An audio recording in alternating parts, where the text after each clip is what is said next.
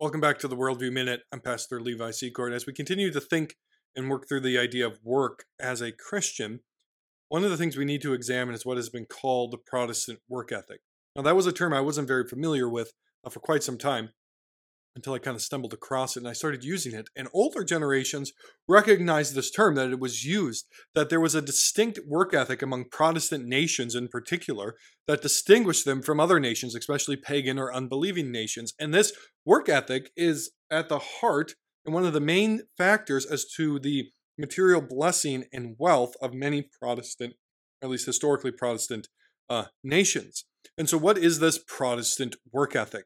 Well, we're going to unpack that some today, and it really revolves around beliefs about work, that the Protestant faith as it came in and reformed Christian belief, returned it to biblical belief against the Roman Catholic Church, kind of turned the world upside down. And so these things are very important, that theology is meant to inform life, and that as theology informed life, it changes the world, it changes culture, it changes society. This is a good thing. This is the necessary entailments that the gospel brings when it is really understood and really lived out.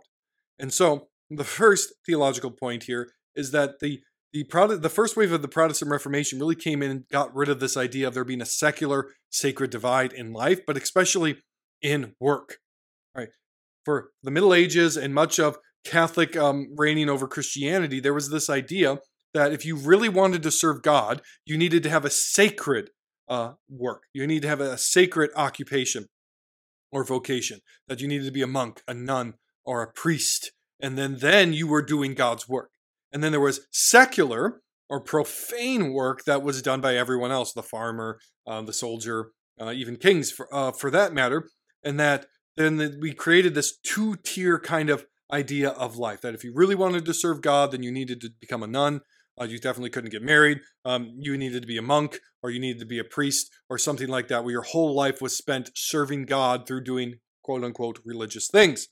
The Protestant Reformation comes in, and it turns all of that on its head, saying you can serve God in any righteous occupation.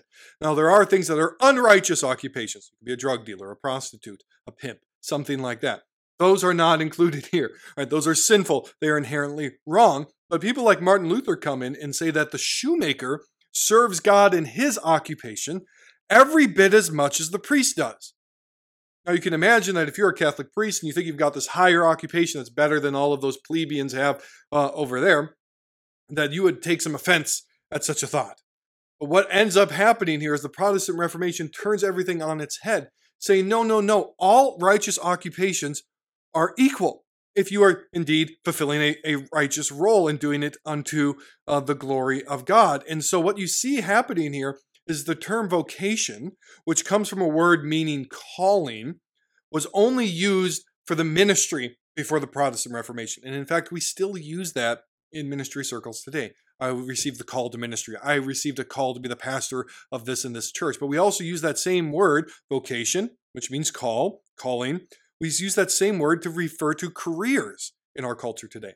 We take that for granted. We often just assume the world has always thought the way that we think today. That's not true. There were dramatic shifts in the history of thought. And one of those dramatic shifts that changed the world for the better was this idea that all occupations are vocations.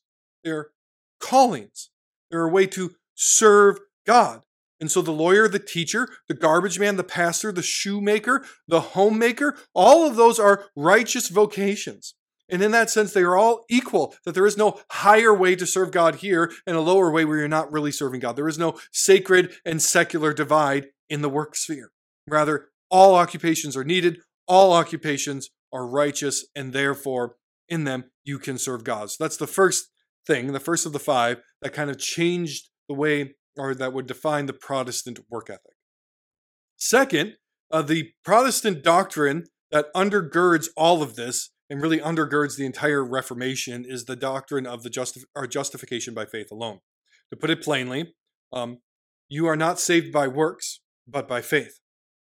Right? It is not your own works, it is not your own merit that saves you, but it is faith. It is by grace through faith alone. And so, but if that's not true, if the Catholic doctrine is true that it's faith plus works, right? If that is true, then your works are a part of your salvation. And if that is true, then you might want to. If your salvation hinges upon your work, You are going to want to spend as much time in your life as possible to doing good works so that you are sure that you can be saved. And then it is only in the monastery or as a priest or serving the poor that your work is really holy and that will help to add to your chances of being saved. But the doctrine that salvation comes not through works, but by grace through faith has freed humans, freed society by casting off that secular sacred divide. It has freed them to be able to serve God in every occupation. Right? If your salvation is dependent upon your work, then you should spend as much time as possible working to save yourself. Derek Brown explains it this way. The doctrine of justification by faith then removed the distinction between so-called sacred and secular employments because it taught that one's work, whether it was church-related or otherwise, was never determinative of one's salvation.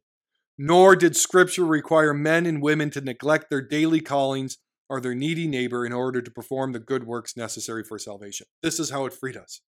Right? Your work and your occupation is not determinative of your salvation. And now you are free, therefore, to not neglect the daily needs. Right? We still have this in Protestant circles. In a lot of ways, the people who've inherited Protestantism have slouched back towards Catholicism. We still think that pastors and missionaries, like those are the people who are really serving God. And my occupation doesn't matter. The Protestant view of work throws that all out. Your daily callings and the needs that you are facing with your family, your neighbor, your community, your school, whatever it is, those are not less than to God. This is, again, part of that cultural mandate that we saw from Genesis 1. And this is part of what it means to be a faithful human, to serve God and to serve others. To put it succinctly, the gospel renews man by bringing forgiveness of sins by faith, not by works, thus restoring us to the cultural mandate to represent God as a sub-ruler over his creation.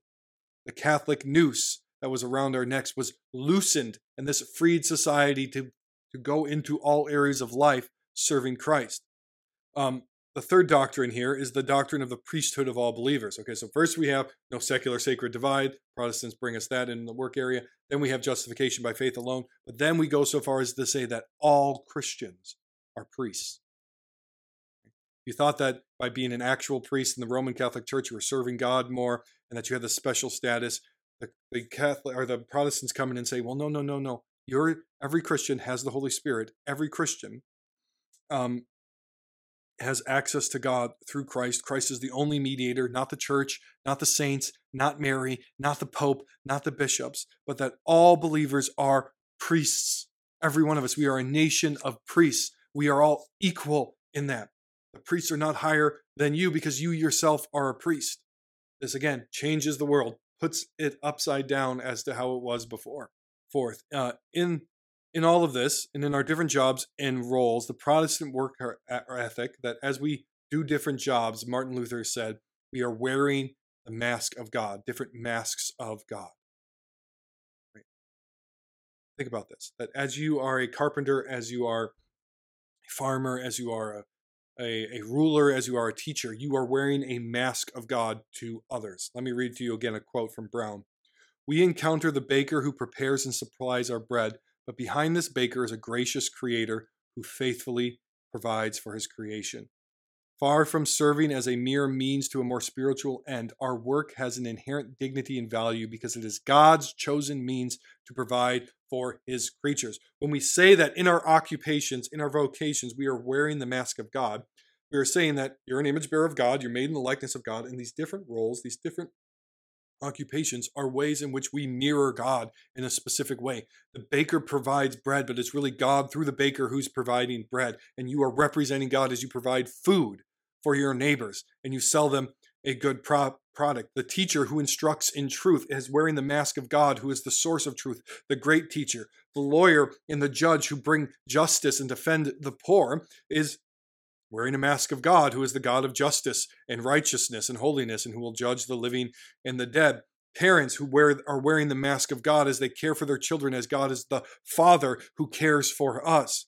Construction workers wear the mask of God because they are working and building things just as God worked and built this universe. We could go on and on and on with these things, but this is This is part of the inherent dignity of work, right? This is a part of the inherent dignity of work, that we wear the mask of God for others. That work is really about, just like everything else in this world, the two great commandments, loving God and loving neighbor. To put it most plainly, if everyone was a monk and a nun, if everyone was a pastor, we would have no farmers, we would have no food, we would starve to death.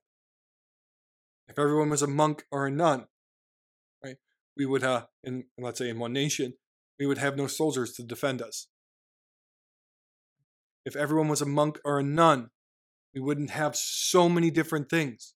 All these occupations are righteous, all of them serve God, and all of them provide goods and services to others, and that is a way in which we live out the second great command, to love others as we love ourselves. Fifth and finally, this means that whatever occupation God has called you to, whatever it is, it matters. It matters to God, it matters to this world. All of your work is meaningful because this is what it means to be a human. This is how we love God, and this is how we love others. That there is no higher service to God. There is no sacred secular divide. All of work matters, and this is what has changed the world for the better. This is no accident that the Protestant work ethic lifted nations up. I listened to a guy once who said, I had a spiritual awakening, but it's not the religion of my parents and my foreparents, because I can't believe that I'd be so lucky to have been materially blessed, been also born with the right religion and the right culture with the right religion. And he just sees those things as totally divorced. Now, we need to be careful here not to have a prosperity gospel, but it is no accident that if you live in accordance with the truth, things will in general go better for you. Now, this world is still fallen and broken and things can go wrong. Hear me, right? You're not going to just by having enough faith become rich. That's not what I'm saying. But if you are rightly understanding work, if you're rightly understanding the world, if you're rightly understanding God and man and one another and loving one another, those things will lift a people up. It has happened before. It is not an accident that America is often viewed, if you go back a few generations, as the Protestant nation par excellence, the chief revelation of what a Protestant nation should have been like, that this was also a materially blessed nation. But now we're in the throes of casting all of that off. We're in the throes of now becoming a lazy nation, a self-centered nation, a sinful nation that loves the benefits of what we have inherited from our forefathers, but we don't want to actually do what our forefathers have done. This, of course, can't go on. But the Protestant work ethic, built upon the doctrines of Scripture, has changed the world for the better, and it should inform how you think about work. What is your calling? What passions has God given to you?